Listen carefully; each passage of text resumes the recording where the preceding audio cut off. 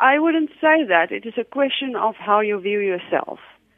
If you limit yourself and think, because I'm a female, I can't do it, you won't be able to do it.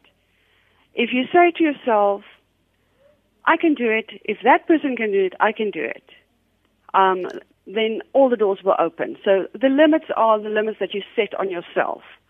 And it's not a gender limit. It's a limit that you set on yourself. And you just need to believe in yourself and go forward and do whatever your heart tells you to do and what you want to do.